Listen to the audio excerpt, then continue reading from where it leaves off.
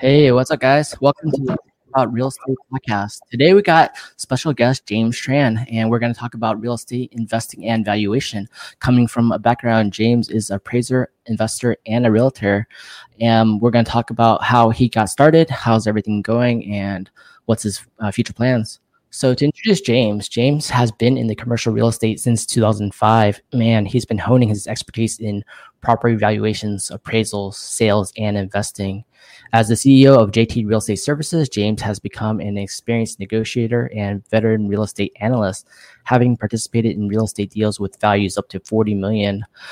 He also serves as an investment advisor and consults and partners with his clients in real estate investing deals. So we're excited to have you on, James, and learn more. Hey, thanks for having me, Matthew. I'm excited to be here. Cool. Tell us about yourself. How did you get started in real estate? So I started in real estate in undergrad. I actually interned for a real estate developer, and we were talking about earlier syndications. They were syndicating large apartment deals, 200, 300 unit deals in Southern California, Arizona, and Texas. I got started on their marketing team. I was picking up calls. They put out radio ads for the homes that they were selling. So they took these large 200, 300 unit complexes and converted them to condos. They're doing condo conversions, and I was responding to potential home buyers as their calls would flood in after these ads. So that was my first exposure into real estate, really, and from what I saw happen at that company, and all the money that was being made and how fun everything was. That's when I got hooked and decided to head towards real estate. Mm-hmm. Nice. So what made you, from going to that route and going to marketing, what made you decide to become an appraiser? Actually, the CEO and the COO of that real estate development company, they were former appraisers for 20, 30 years. And so I decided to follow in their footsteps. I decided I was going to become an appraiser in order to learn all the valuation techniques for every type of property to equip me in the future for, when I was ready to start investing myself. Yeah. That's a good way to put it too, because, for example, being a real estate agent versus being an appraiser are completely not exactly the same. We don't always see eye to eye in terms of like appraisal values versus sales values and current market of people overbidding. It doesn't always align, Yeah. So that's tricky. And, as an agent, like, hey, come on, appraiser, raise the price up because this is what the market's paying. But you have to justify that too. How does that compare to the market, right? Yeah. Exactly. I see both sides of the coin. On the appraisal side, I only do commercial. So I'll do multifamily, 5 units and up, occasional fourplex. But so that's the angle that I'm working on. So I'm not dealing so much with the residential side where you're seeing all this overbidding happening. Yeah. I could definitely, when I'm working with clients, still empathize with the appraiser and what they're trying to find comps to justify this number, and trying to cover themselves and make sure they're doing everything by the book. At the same time, if I were in their shoes, I'd know that the market's just growing. It's getting crazy, and in a rising market, it's hard to find comps when you're looking backwards to support a current purchase price sometimes. So how do you justify that value? And even for commercial real estate, 5+ units, how do you guys justify the values? So it really depends on the property type. So if we're talking multifamily, like 5+ units, that's it all starts with who's going to buy that property, the most probable buyer, and it's going to be an investor. So how do they justify the value? As appraisers, we're mirroring the most probable buyer and the techniques that they're using. So for an apartment, we would it's all about the rents and the income, and so rents minus expenses and applying a cap rate. That'd be the primary way for that. But if we're looking at a industrial building that's vacant in Southern California, a smaller one, the most probable buyer in that case is the owner user. So we're going to be valuing that one similar to how we value single family residence with comparable sales. So it's like a different hat for every type of property, and whether it's leased or not leased, always changes. Yeah. That's actually a good thing too, because for example, you know how you mentioned the background of developers being appraisers and then going into syndications is kind of cool because you have a different kind of eye in seeing these properties, values, knowing the numbers, and also because you analyze so many properties in specific areas that you can say, hey, this is actually a good deal. This is why it makes sense. This is how we can underwrite it, and this is how we could potentially purchase it and resell it, or add value to the property. So it's kind of nice to see that too, and you have a different perspective. Like for me, I came in as a background as first starting buying real estate when I was 24 in San Francisco. Then I became an agent, and then I became a lender, and then 1031 exchanges. I utilized those kind of services. I never got into appraisals. I like it, but I was like, just different kind of animal. I'd rather just stay on the side of things. But it's good to have different perspectives to buy real estate and invest. And being at the forefront the most is actually advantageous to help ourselves, to help our clients to do that. So you created your company too, right? It's called JT Real Estate Services. Yep. Yeah. So you, I guess you was that a brokerage as well before? Oh, what was that? Was that a brokerage as well? Yeah. So it's full service real estate company. It started off as a brokerage and appraisal company, and now my license is hung with EXP. I'm a broker associate there. Maybe started with them October of last year after seeing what they had to offer, and it's a lot of administrative stuff to keep up with when running your own brokerage. So decided to offload that and benefit from all EXP has to offer. Nice. Yeah, it's a great way to kind of get rid of your, E&O, your workers' comp liabilities, and focus on being a broker associate and running a team and going global, right? It's an easier way to do it rather than doing everything yourself, because you can focus back on your clientele, your primary services, rather than on the back end operations of things. I like that too, because I ran my own brokerage as well, and it was just so much easier now. So it's a lot of fun. Yeah. So right now you're in Pasadena right now, right? Yep. Yeah. Where do you guys primarily invest in? So I wouldn't say I had a primary space. I've done some flips out of state in Oklahoma. I've flipped here locally in Southern California, and I had some small multi in Southern California as well, and now invested in Columbus, Ohio. Got a portfolio out there of apartments, but so I'm kind of all over the place. Wherever there's an opportunity, and Let's talk about that too, because you know how you look at opportunities. So it's not location specific; it's property specific, opportunity specific, which is great. How did you come along going from those different types, like small homes, multifamilies, to going to a big multi-unit in Columbus? How did that all get started?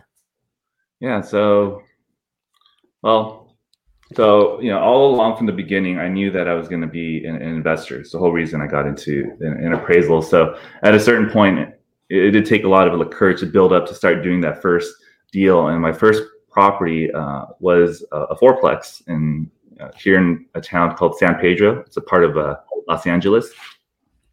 And kind of cut my teeth on that property. Owned that for 3-4 years. I had.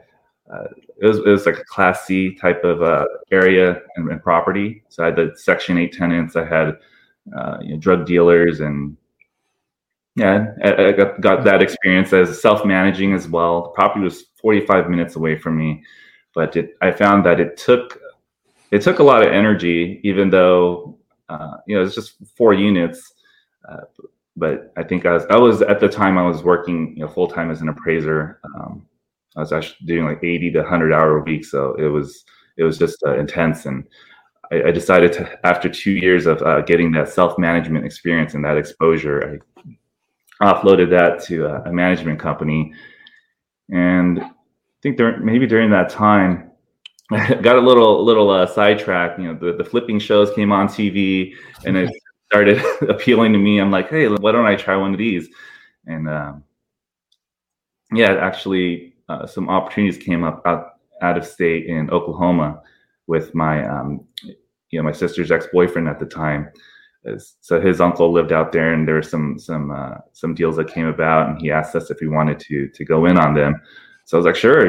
I actually, this is during a stint of time, I left the appraisal company I was with, and I flew out there and was doing everything with our hands. I was removing wallpaper, painting, all that stuff, just to get that ground up experience. That That's pretty cool. It's a lot of hard work. It's harder than it seems. It looks easy, but just a lot of energy to do it, right? Yeah, yeah, and it gave me like an appreciation for contractors and what goes into that. But I think that experience really it helped me to see the price of everything and how much effort really goes into doing different parts of a renovation. So when you're pricing things out now, you can get a better idea if you're getting like overcharged or not by a contractor. Yeah, it's definitely a great skill to have, especially like when I started physically remodeling houses. That was a lot of work. I was like, damn, this it hurts, it stinks, it's dirty, and I have to take a shower every single minute after this. And but it's rewarding to know how now exactly material costs, labor costs, time, intensity, values, and is it worth it? And at the end of the day, when you sell it, does it make money? And you learn a lot from that too. So you start appreciating, and then you start seeing how good handyman workers are, contractors are, how quality they are, or what they actually miss and don't tell you, don't do, how they cheapen things sometimes, or how good quality they are and how accurate they are, right? Some guys are super meticulous, like, wow, you did it that way. You had lasers and everything and you're perfectly aligned and nice. I like that. And some guys just charge an arm and leg for nothing because they just try to market their services, right? Yeah. So you get to learn from all the sides of it, and you appreciate it more, and you know who to work with. And having a great team is the hardest part to find. Once you find the team, keep rewarding them, helping them, and growing together, right? Right. So you went to Oklahoma, okay? And how was that? Those fix and flips, how did it turn out? They're good. I mean, these were smaller properties. At the time, you can buy them for anywhere from $30,000 to $50,000. That's like a bathroom here. Yeah, right. Yeah, those are smaller flips. You can make 30, 40, maybe 50,000 on a flip over there if you're lucky. But yeah, that market, it's the market that doesn't really appreciate. Right, you can buy a home out there, a single family home, and you can get 15% cash on cash return. But the value of the property is just over 10 years, it just barely moves. So after the experience over there, I shifted my focus back to the fourplex I had here, and I'm like, okay, I need to go bigger. I need to really start pushing myself here. So I decided to sell that fourplex, and I did a 1031 exchange. And actually, so this apartment complex I have over in Columbus, it's 70 units. It consists of 4 properties along the same street. It's a portfolio, and so I'm 50-50 with a partner. So joint venture. This is actually a guy that I went to high school with, and I ran into him on BiggerPockets. So it was nice. Yeah, it was kind of this timing, and she did some flips together, and decided to he flipped. So the equity I built up in this fourplex, about 400 grand over the course of 4 years. He flipped a duplex down here in a city called Glendale, and he's able to come out with the same amount of capital. Crazy. So yeah, we went 1031 into this 70 unit complex together. And good.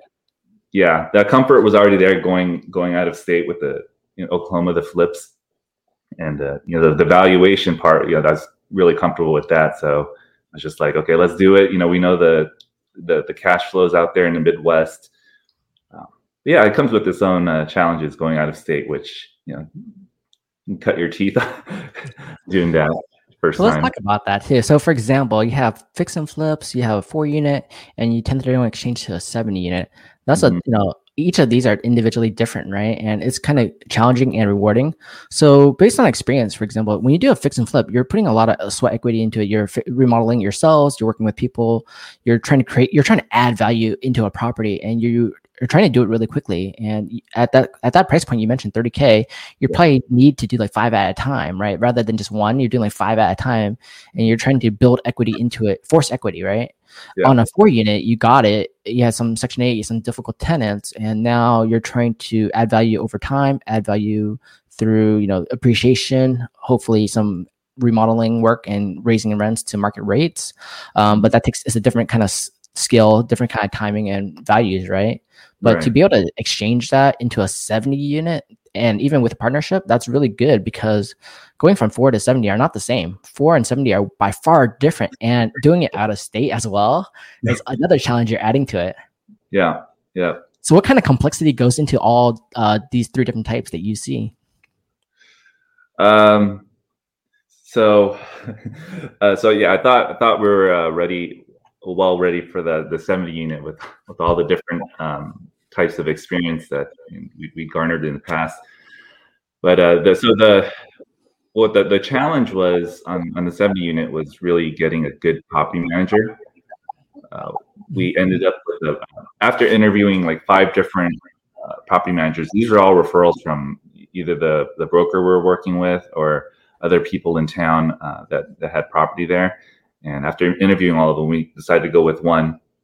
And this property manager, he didn't do quite the stellar job. That's a lot of money, and the big lesson I learned with this property manager was pretty much fire sooner than later. Yeah.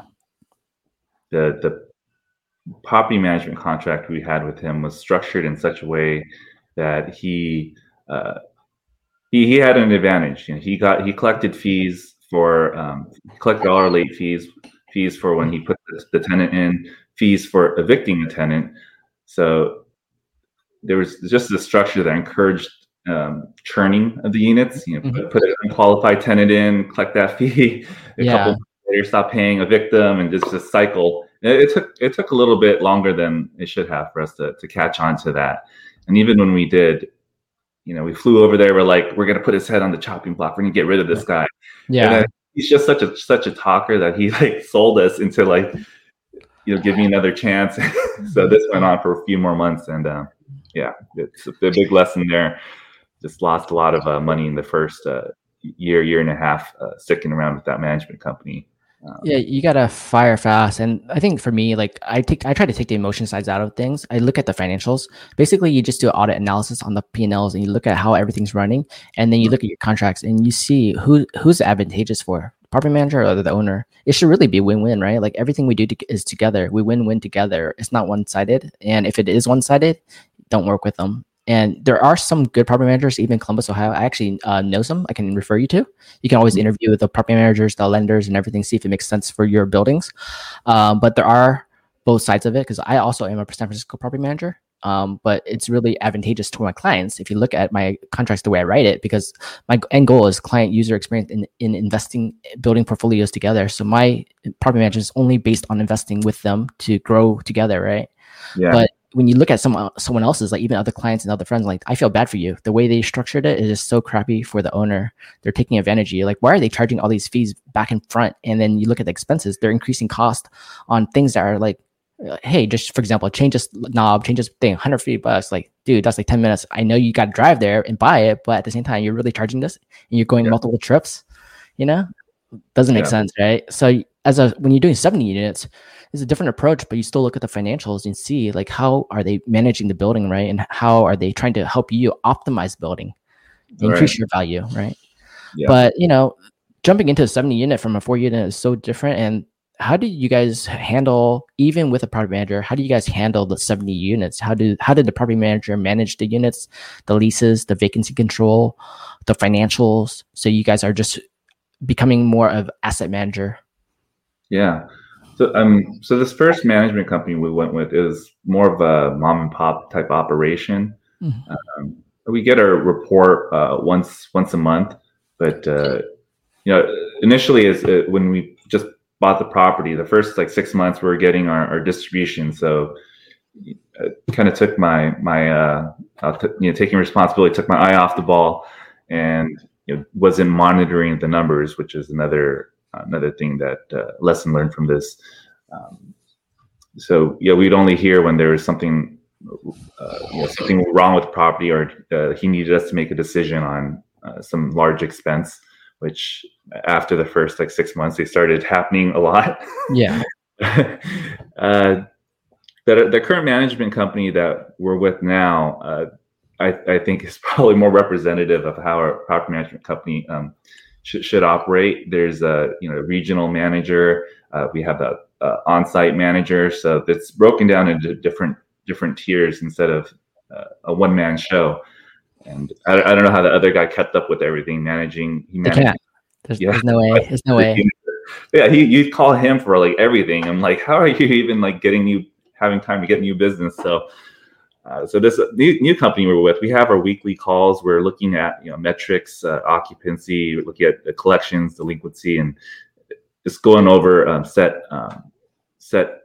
points every week, so we can keep an eye on the property, and before anything slips, for like a certain, like for example, like the water bill. There's been leaks at the property where the bill's been like gone sky high, but being able to monitor these numbers during our weekly meetings and look at these, we're able to catch that stuff before we lose more money. Nice. So, yeah. That is the best way to do it, because like when you start, like this is an investment now, right? It's not just a property. It's not just 70 units. It's 70 families there, for example. But at the same time, you're trying to figure out as an owner how to optimize the building, increase values, reduce expenses, and for example, adding rubs, your utilities, right, services, chargebacks, and then any capital improvements and pass-throughs, and just adding value to the unit itself, and just slowly turning them as you need to increase it and get to a good performance number where they're still skin in the game for the next person. But for your ability as investors, like how do I scale to the next one, right? How do I get from 70 to 100 units, or how do I take this cash flow and put it into another building nearby or in another state? Mm-hmm. So like how quickly can you do that? Because if you take this, even though it's a partnership to you guys together, how do you bring this model into like a syndication model where you can go to another one, and use this experience to justify the next property you're going to jump into, right? Right. It's always learning. Like everyone, even if you've been in business 60 years, you're still going to learn every day. And every property is different. Oh yeah. Yeah. And in Columbus, is your roof like a flat roof, a sloped roof, or how is that? In each building, buildings. We have flat roofs on all of them. Yeah. Have you guys experienced snow for that one yet? Snow, yeah. No, yeah. And how did the roofs hold up for that year? Well, as far as I know, they're still there. Yeah. Yeah. Yeah, because I was looking into that. When I was looking at Columbus, and I'm actually born in Columbus, so I kind of familiar with some parts of it still. But yeah, I was like looking at that. I was like, okay, I see some roofs. Most of them should be like this, but they're like flat. I'm like, how is that going to handle the snow and like all the water, and how are they managing it? But it's good to see. What area of Columbus are you in? Some gradient there. Northeast Columbus. So okay, Northeast Columbus. There's C minus D area. So more prostitutes and drug dealers, right? Hopefully you can turn it around. I think of one good example. One of these big investors in the Bay Area mentioned to me, because if you think about it, and these homes, if you can build in the future, they're talking about like big scale, right? Not small scale. They're like, if you think about this like Monopoly, and you start you say you like areas for a specific reason, and you start increasing values and buying properties in those areas, you can change the model, you can change the economics, right? At a high level, you can do it. I'm like, yeah, because you have hundreds of millions of dollars. We don't, right? We can't do that at a small scale. I get it. That's kind of smart and nice, because they started bringing in communities. Like they brought in the restaurants, they brought in all the shops, they brought in shopping malls, they brought in multi-units, and then you see the values drive up. I'm like, yeah, you brought in the whole town, so of course that would make sense. But if we're buying one property, that's completely different. Why don't you just tell us about the property and we'll go buy with you? Yeah. No, I thought about that same thing for this portfolio, because it's in an area it's not so great of an area. There's not a lot of like good retailer. You don't have like Starbucks in this area. And I was just really thinking, like, how do you really change this area to increase the value? Because the idea definitely crossed my mind, like how to do the value add, but I just didn't see like tenants paying another like $100, $200 here for granite countertops or like newly renovated like bathrooms. So it was like, how do you bring how do you change the area so that those type of tenants start coming into town? And I think it does start with the retail and the amenities in the area, bringing those people in, large grocers, like name brand grocers. And what really drives, pulls the population into this area. But if you don't have that, it's like, well, why would they want to go move there first? So yeah, I think you definitely need a lot of money to change an area and bring it up. Yeah, I was actually talking to my cousin about that because he actually owns shopping complexes in Columbus, Ohio. So it's like, Oh, okay, well, if I buy a multi-unit in this area nearby, let's talk to you and your friends about putting up restaurants, malls, and businesses, doctors, dentists, lawyers in the same complex, and make this work. So that way, you create a small local community next door to the multi-unit. mm-hmm. And then start increasing the community space for them, make it more affordable, make it fun, and create business for each other, right? Like that makes sense, and like his numbers are astounding. Like I think it was like, how you get 1% roll. I think his is on 2% roll based on shopping complexes, but it's only because he already had the connections to occupy all the units right away. Okay. So then without that, it'd be less than 1%, right? Because you don't have those businesses who can afford it right off the bat. Right. Jumping in makes it so much easier and I think they're doing like restaurants, they're doing insurance companies and other businesses, but it's really good returns on their end.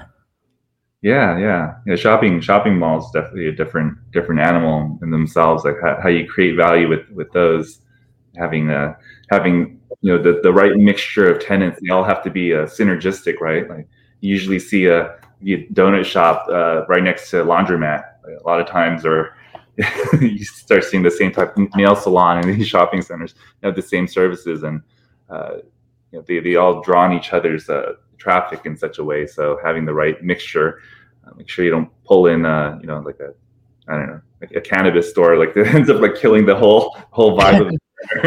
Yeah, I see that example in Richmond district of San Francisco. There's a cannabis store next door to a preschool. I'm like, I feel bad for that preschool. They were there first. They didn't know next door would put a cannabis shop, and now I don't see anyone there anymore. I'm like, I feel bad for you. That's wasn't meant to be that way, right? But separate buildings, so I get it. You can do whatever you want. But yeah, in shopping complexes, you can create synergy and create alignment with different brands and businesses that work together and just join in together. If you can find an open space to do that near your multi-unit, that'd be really cool. Yeah. So how does it feel now? Like, how long have you guys owned that 70 unit? It's been 3 years. Yeah. How's it been going? Like, I know the first part of it a little hard to get started because you're always trying to figure everything out and get onboarded to the building and get acquainted with everyone. But how's it on year 3 now? How's it performing?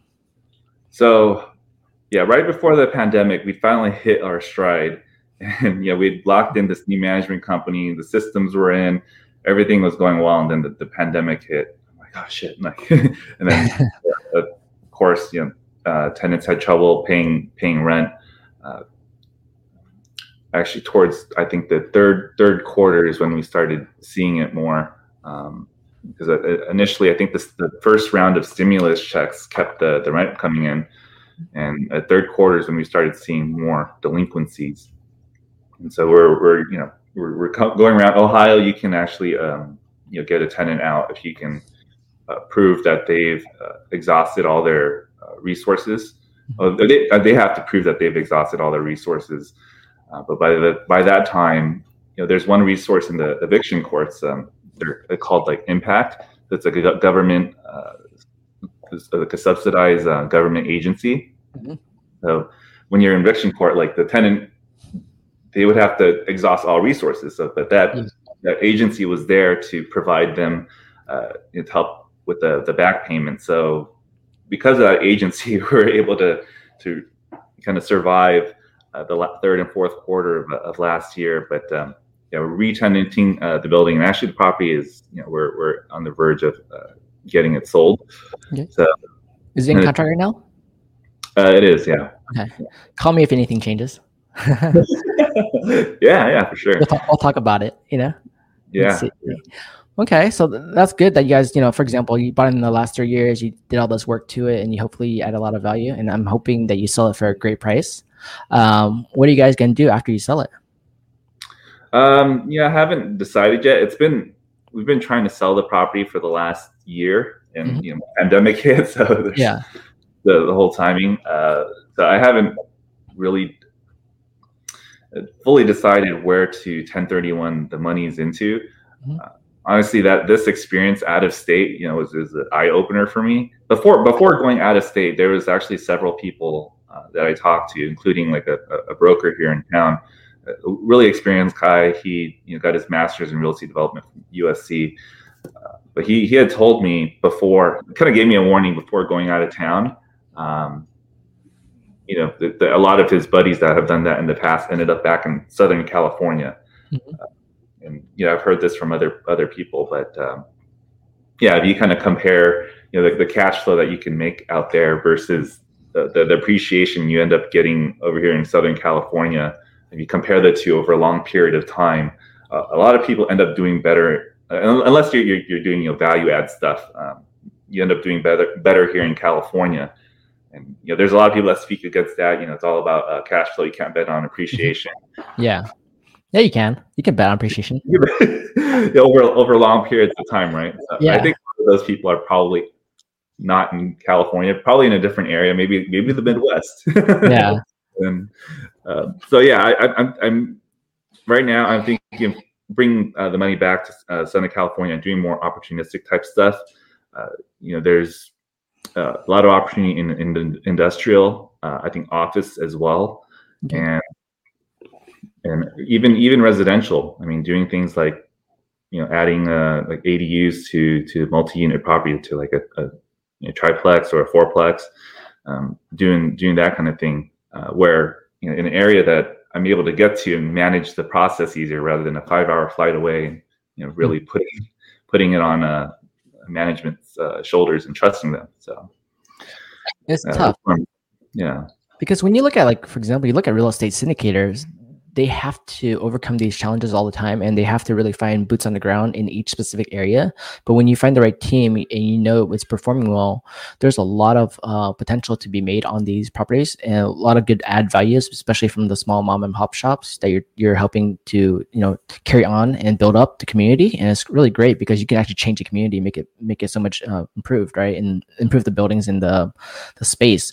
But comparing that to local California, like I do multi-unit investing in San Francisco Bay Area, and it's great too. It's a lot of appreciation, long-term, mid-term, and it's money to be made, and that money can be way more than cash flow. But there is some good opportunities to do cash flow plus equity. Not easy. Everyone wants both. I get it. Out of state, it's mostly cash flow, but the price points are completely different. Like Ohio, you can buy like a 20 unit for $1 million. Here, you can buy nothing for $1 million. It's less than a single family home, a condo maybe, right? And the numbers are completely different. But there's always ups and downs, like you said, flying 5 hours away, 6 hours away to see something, and you can't be there to manage the property manager all the time, and you have to trust their numbers, but you have to vet them really well. And even if you vet them really well, it doesn't mean they're always watching your building, because they have so many buildings to manage. How do they manage yours at a high level, right? Yeah. So another option is having a team, like having a local GP on your team who is in the area, but it's also hard. Are you going to have a GP for every single city you're in, for every single property? Not really. That is a challenge. But if you're going from a 70 unit and you come back to California and you go buy 4 units and add values, 1031 exchanges, the numbers are different, right? And the vacancy factor is different. The timing is different. You have to deal with rent control, California state rent control, right? And permitting processes here are different. It's not landlord friendly state. Yeah. So that's something to think about too. Versus, you can also partner with other syndicators. You can JV into deals, right? With your funds, you can JV into a partnership and use your 1031 exchange as a JV partner or GP, right? Right. That's an option too. And just we would say you want to work with really good, experienced syndicators who have a proven track record of performing. Yeah. And then that would help make it easier too. But you have to see what works good for you and your business partner on that. Yeah. So going back and looking at a couple of things for appraisal and valuation, when you bought the 70 unit, did you use your appraisal eye and look at that versus a normal agent's CMA and like value the property? And how did you forecast it, what it would be in the past 3 years? Yeah. So I looked at the historical operating statements for the last 2-3 years and approached it the same way I would for appraising an apartment building. Really dove into the numbers and looked into individual like line items to see if they made sense or if there's any room, like say each expense item, if there's any room to improve like efficiencies and reduce the cost, any room to capture more value. And then every income line as well. Is there any other income streams we can add to this property? So yeah, let's looked at it with the appraisal eye. Yep. Okay, good. Did you guys visit every unit in the 70 units too when you bought it? Okay, big mistake. We did not. It's hard, right? How do you do that? Like some syndicators and investors do not. Some, even in Bay Area, they do not. But some really good syndicators, they actually do. Like I saw another friend. He goes, "Yeah, we're gonna do 255 units, 400 units, 500 units. We're gonna visit every single unit. We're gonna stay here for a month and make sure we hit every unit." I'm like, wow, it's crazy because you don't know what you don't know until you see it. So we're gonna see it because we're investing your money into it. Yeah. And then they find stuff. They're like, hey, all these stuff that the seller did not know because they didn't see it either, right? They didn't disclose. They didn't know. Yeah. No, definitely something I would do in the future too. That's another good point, a good lesson there. And I'm glad that it's syndication is always in the back of my mind, but I'm glad that we purchased this property with our own money. Exactly. So we're actually get learning all this at our expense and not at the investor's expense. So, what did you find out when you didn't? What did you find out from not seeing all 70 units? So there was a lot of heating units that went bad one year, and it was I don't know, $20,000-$30,000 worth of heaters, or maybe it was the manager, but these wall heaters were not working during the cold winters of Columbus. So it was like an emergency situation where we had to get these fixed ASAP because it was, I don't know, like 10, 20 degrees over there. Yeah. Cold. Yeah, the manager would call. It's like, you have 2 heaters that aren't working. That it's going to be $1,400 each, and then we fix those. And then next week, there's three more tenants that report their heaters aren't working. Yeah, I think during the time, the property inspector for some of these heaters, they weren't able to turn them on for whatever reason. Maybe they were vacant units. So it definitely was an oversight. That now we're going to make sure that every single unit we take inventory of every major mechanical system and condition of every unit in the future. That's something I'm definitely going to do instead of relying on the inspection company and Yeah, so, I don't even know how long it would take for an inspection company to inspect 70 units one by one, like fully. Yeah, they must. Yeah, they had a team of a few people going to different buildings, but yeah. And how thorough are they? Right. Yeah. That's a challenge too, to see like, okay, great. It's nice to have inspectors do it, and I understand it. But 70 units, how many people you need? How fast can you do it? And how good can you do it? And the reporting too. How many pages is that inspection report for 70 units? Yeah. And then they're not using software to aggregate the data to give it to you as a reporting tool. They're just giving you a inspection file, and you're going to have to go analyze the file. Right. So that's crazy too. I see some of those syndicators. What they do is they have applications, and they walk around with their iPads. They go to every single unit and mark down the unit, mark down all the issues they see from themselves based on their experience, and they put it all in the reporting tool so they know exactly the whole building. And then they start analyzing the data, the cost analysis, and inspection reports based on it. And they start running numbers even during the due diligence phase, so that they negotiate it with the seller and get a good credit back on the purchase. And that's good, but they spent the time to do it. A lot of work, Yeah, no, it's definitely worthwhile to do that up front. And it's what they say, missing these things is costly. It really is costly, very costly. So it can be. You win on the buys. You got to win on the buy and negotiate, especially on a multi-unit at this scale. You got to win on the buy and understand fully the building that you're getting into, because sellers they probably don't know, and it's not their fault. It's just because the building's so big and they haven't had the opportunity, or they didn't want to go visit every single unit of their own property, right? Yeah. So I think one thing I learned too is like, you always, especially when you have a building like your size, you want to check all the sewer laterals to figure out every single building in the flow to make sure it's actually performing, because the shit comes up, Yeah. You'll find it later, literally, right? You're like, oh, that makes sense. Who would think about looking at that in that specific way in this size, right? And for every unit. Yeah. But the cost already is, it's there. It's expensive. Yeah. Yeah. One of the things that also got us on that was we're in a 1031 exchange. Both of us. My partner had sold his property first. So we were going by his deadline, and so everything was very rushed. We closed probably, I think, the day of his deadline, his 6 month deadline. Okay, good. He got it close, but I'm glad you guys closed on time. And I should have mentioned to him too, as I know I'd read it before in the past. Like, don't let the seller know that you're in a 1031 exchange. You're gonna lower your negotiation power. Yeah, share that information. So like after we found all these issues and we tried to negotiate like a $200,000 reduction, you're like no, and then we're just like, okay.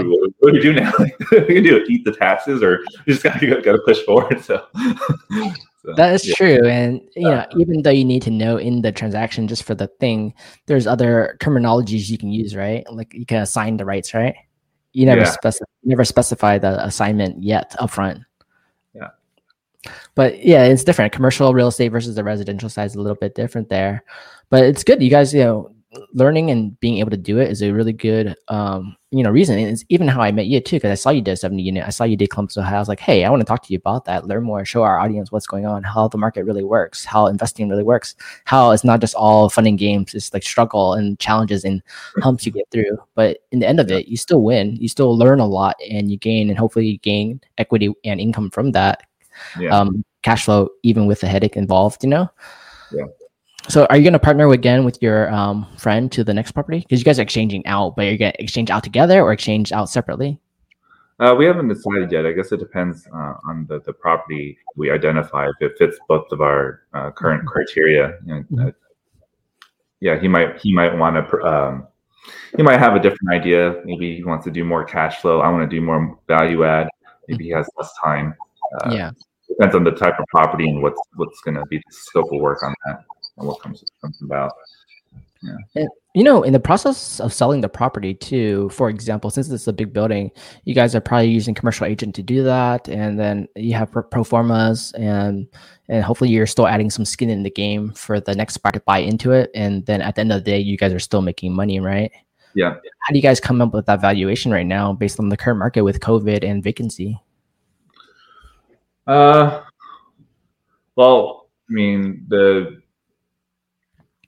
buyer of our property, as I understand, they're not looking at our current performance. They're buying based on pro forma. Mm-hmm. They're coming in with their value add strategy. Okay. So they're really looking at market rents, and as long as the property has a vacancy or occupancy high enough where the lender will do the loan. It doesn't sound like our current performance matters as much. I think we did pretty well, and we're 85% collections. That's good. Yeah, that's really good. This area. So and again, it's a lot of it is because of that government agency help, right? Mm-hmm. So that's good to have, because if you look at even in my syndications I'm in right now, some of them are LPs, but even then, even Class A's are 85% right now in collections. And I get it, but when you look at the pro forma, I was like, wow, this is going to be good in the next 5 years, and I could see why. Even post COVID, I could see why. We just got to deal with it during the whole time period to get there, and that's okay, But some of those are really nice Class A buildings, like cool. And then the B's and C's you see hit differently. The C's and D's, I don't even touch D's. You don't want C minus, you don't want D. It's just not. It's a lot of energy and effort to do it. Everyone wants to find a BC, Yeah. So that's good, but it's kind of nice that you guys are going to be able to take this chapter, go on to the next chapter, and and figure out like which state you're going to go into and how you're going to reinvest. And it's fun challenges in every way. I personally like multi-units more than commercial industrial, just because I think the vacancy factor for commercial and office space industrial is just way more complex, and the time it takes, even with triple nets and TIs, it's just so much vacancy and risk involved. I personally prefer multi-units because you have to live in a house, right? No matter what, you have to live somewhere. And there's a huge population growth throughout the next 10, 20 years. There's going to be more population. So over time, it will just keep increasing. But like you see, office space, you don't need office space. You have work from home now. You don't need retail space as much either, because no one's going to buy it. They're buying everything online, Amazon, right? Yeah. So those are different factors too. Industrial too is depending what kind of industrial you're looking at targeting to help, and how's that market doing?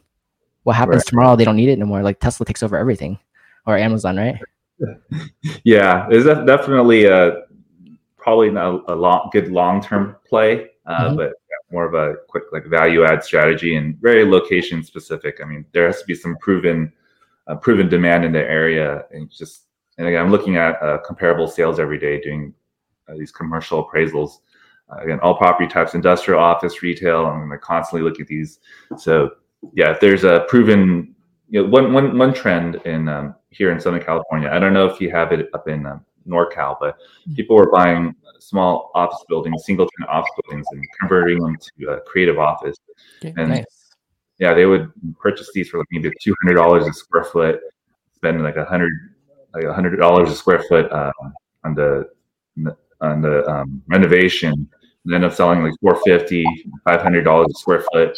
Just these creative offices with these exposed beams, exposed that's that kind of thing. Yeah, so that was like a model in certain pockets of LA that I'd see investors doing. I'd see the original sales comp, and then like a year, 2 years later, I'd see the same sale again, and I'd see this explosion in value. Or sometimes I'd appraise these properties. So it gave me a lot of exposure to like what investors are like doing in these areas. Definitely, I think it's location specific and market specific. Calculated risk. Yeah, I like your calculated risk because the fact that you, as an experienced appraiser, you can also see this and you get to see the appraisals anyways, and you can see what's going on and how they added value to the property. And especially you, because you're going into the buildings, you can learn a lot more faster and see how the direct areas, the direct properties, and how they're improving it. And you can find your own investments with that as well. And that's really nice to see. A part of this too is like, what are the main things you would tell a investor now buying to look out for and to invest in? Investor to look out for. Like, what issues should I be looking at if I want to invest today and I want to buy something in California, Pasadena, or out of state? What should they be aware of and some of the challenges? Yeah. Yeah, I would ask that investor first, like what their goals are, because I have people approach me and they want to learn in investing. It's just such a wide, such a like general question, like where do I start? So it's really, what type of investor are you? Are you seeking like cash flow? How much time do you have, like from your day job, if you have one?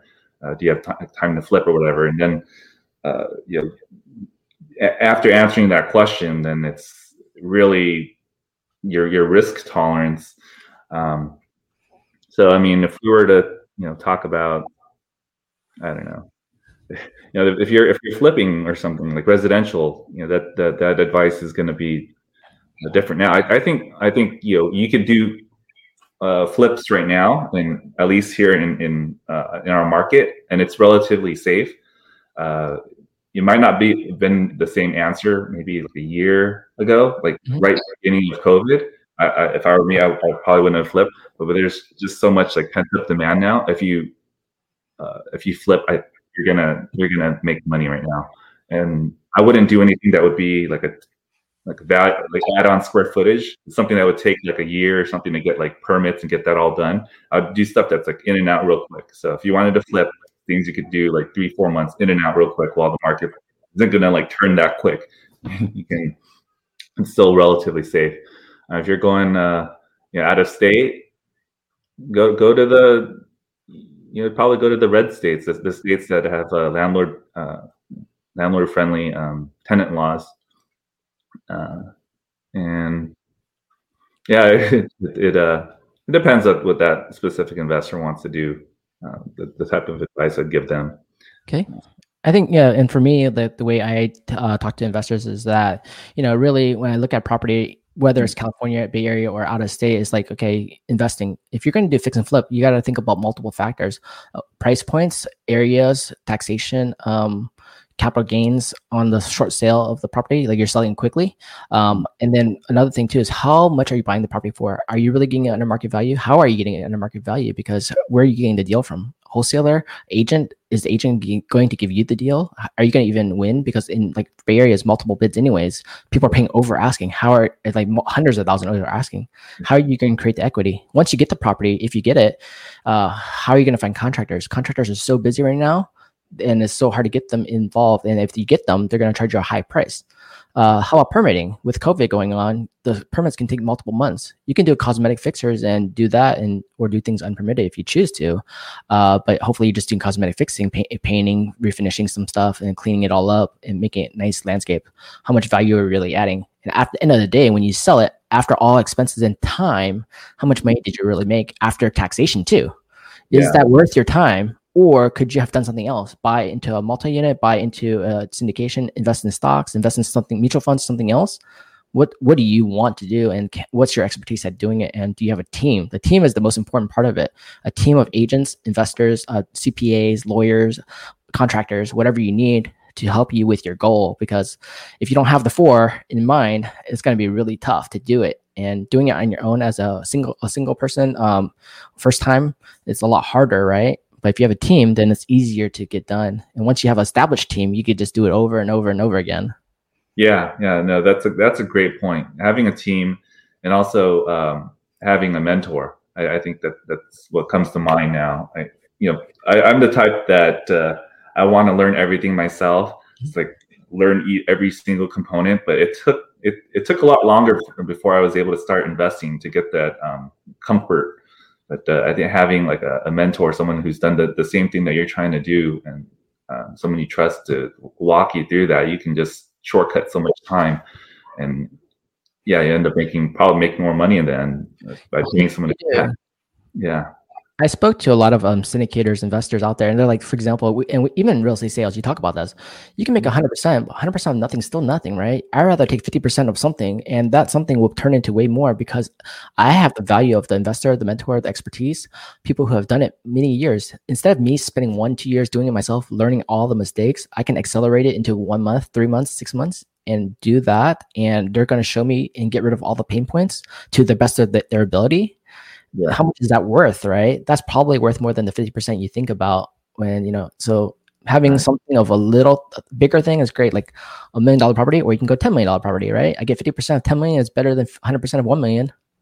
Yep. Yeah. Time and speed. Yeah. They're looking back. It's like, but the more I was able to get 50% of something, but do more volume, I think I'd be much further along now. Yeah, and I think a good point is too, like even for my syndication, right? Like I started it 2 years ago. Even in the last 2 years, I haven't done much of it to get it fully up and running, right? Because there's so many unknowns.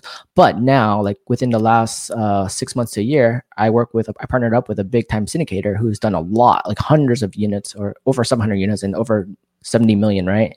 How much faster is that going now, and how much more stability you have, and how much more strategic alliances he has with a huge network throughout the country, and to find deals that you would never find as a one-off investor syndicator. You never can get access to all these deals. They're gone. And those big syndicators they partner with have 6,000 units, 12,000 units, things you'll never even hear of. And to have access to that will help your clientele base invest more and have a better performance and trusted network, right? To support you. Yeah. That's worth its weight in gold, right? Yeah, for sure. I'd agree. There's a lot of, sometimes we get caught up on the short term, cost of something. We're really not seeing all the intangible benefits of, like you said, working with someone here, and there's just all these additional things we're not factoring in because we're caught up with the money. Yeah. So going back, before we wrap up, I wanted to ask you another question about appraisals and valuation.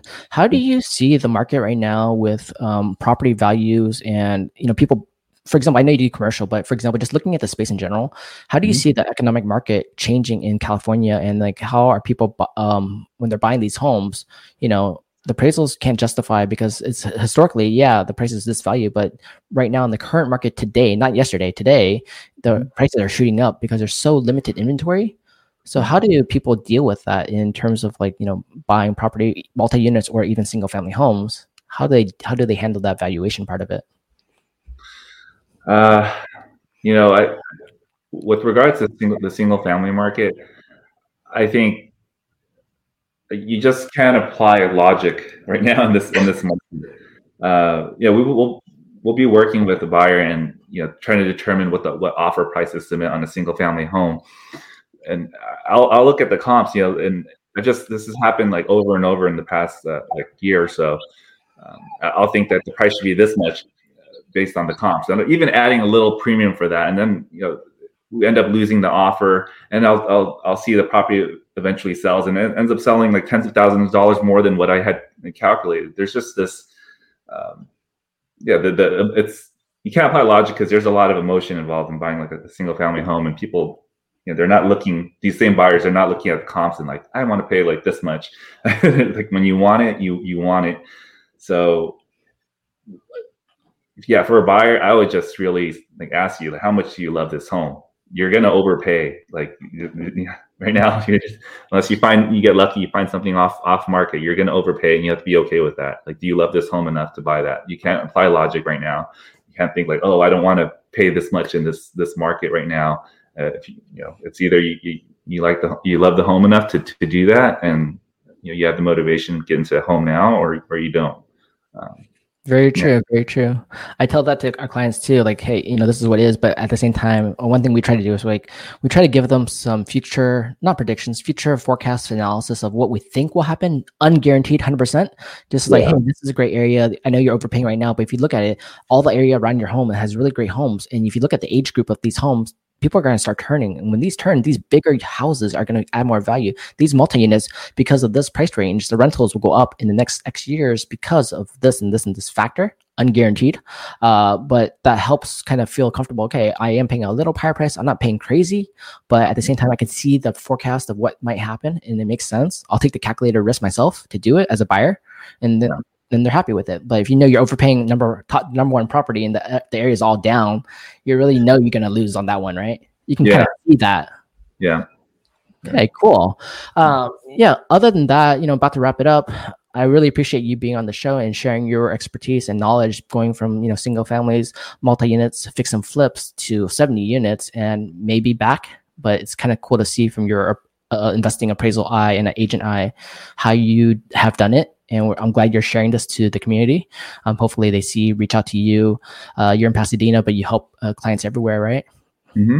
And reach out to you, ask you any questions about it, and hopefully look on to future investments and journeys, and maybe even JV partnerships on deals that make sense, that we can, learn from each other. Yeah. Thank you so much for having me, Matthew. It's been fun. I'm glad it went fast. It's an hour now. It went really quick. Yeah. So everyone, reach out to James Tran. You see his email right here, james.tran@jtrei.com. For any questions on real estate investing, California or out of state, ask him about that. And if you have any deals for him, send it his way, send it my way. Happy to talk about that. See you guys on the next one. Thanks for joining us at the Truth About Real Estate podcast, and we'll see you in the next one. Have a great day. See ya.